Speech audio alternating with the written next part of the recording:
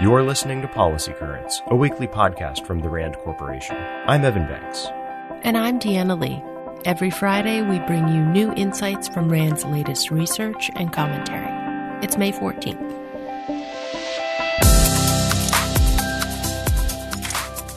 How have American schools chosen to operate during the pandemic? And how might these choices affect students? To find out, RAND recently surveyed a nationwide group of more than 400 school district leaders. Their responses show stark differences between urban and rural districts. About 42% of rural school districts offered fully in-person instruction as of February, compared with only 17% of urban districts. Conversely, 29% of urban school districts offered fully remote instruction, compared with 10% of rural districts. The choice between in-person instruction and remote learning has important implications. Districts that offered remote instruction were especially likely to cut instructional time. In fact, more than one-third of districts that offered some form of remote instruction shortened their school day, and about a quarter of them had reduced instructional minutes. Rural districts, which were primarily fully in-person or hybrid, did not decrease instructional minutes as often as urban districts. This suggests that students of color in urban school districts have likely lost more instructional time this year than their white counterparts in rural districts. To make up for potential learning losses during the pandemic, RAND researchers recommend that school districts focus on extending instructional time over the next several years. Never has the ability to work been in such obvious conflict with the need to care for children. And in this way, the pandemic has shown that decades of U.S. policy toward mothers may be misguided, says RAND economist Catherine Edwards.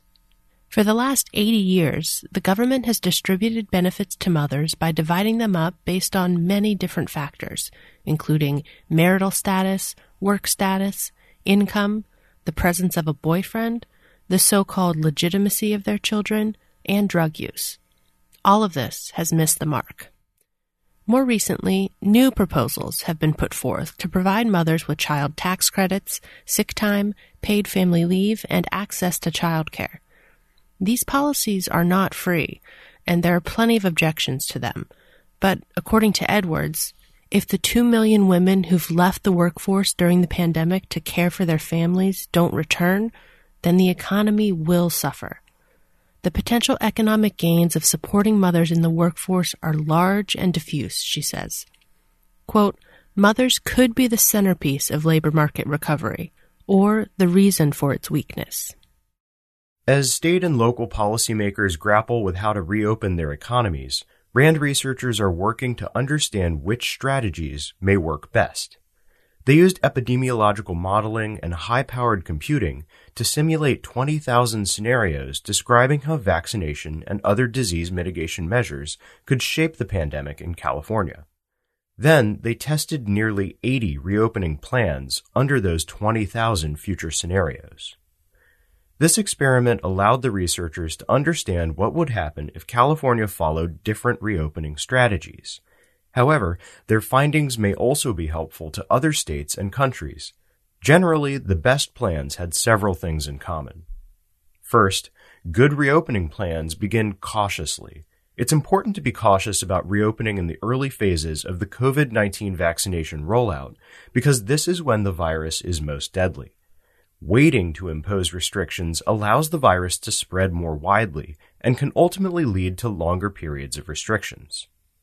Second, good plans encourage low-cost measures, such as mask wearing indoors and voluntary social distancing. Third, good plans adapt as more people are vaccinated. If reopening is allowed before sufficient vaccine coverage is achieved, then new surges can undermine the vaccination efforts. Fourth, and finally, gradual approaches are better than abrupt changes. Gradual adjustments allow policymakers to better approximate the most effective policy for that particular time, whereas abrupt changes miss opportunities. What's more, gradual reopening allows states to cope with threats that might materialize later, such as the emergence of new COVID-19 variants. Determining the size of the U.S. defense budget requires balancing trade-offs. A larger budget provides more funds to promote and defend America's global interests, but it also reduces the funding available for domestic programs. A new RAND report explores these trade-offs by examining the relationship between defense spending and economic growth. Here are a few of the key findings. First, the authors found that prioritizing defense spending over infrastructure investment might undermine economic growth, and therefore limit resources available for defense in the long run. Second, as public debt rises, there is a risk that defense spending might eventually have a damaging effect on economic growth, unlike during the Cold War when public debt was lower. And third, economic literature is not conclusive on how increasing taxes to maintain or increase defense spending would affect economic growth. Since his election in 2016, Philippine President Rodrigo Duterte has consistently made anti-U.S. and pro-Chinese declarations. But according to RAND's Derek Grossman, Duterte now recognizes, despite his rhetoric to the contrary, that China is not a friend to the Philippines. China's aggressive behavior in the South China Sea has made it virtually impossible for Duterte to push his pro-China and anti-U.S. agenda.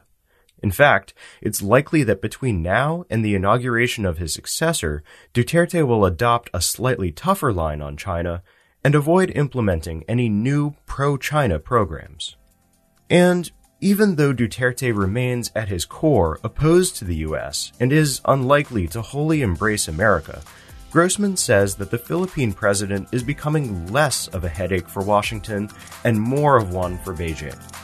And that's a good thing for U.S. strategy in the Indo-Pacific. RAND is a nonprofit institution that helps improve policy and decision-making through research and analysis.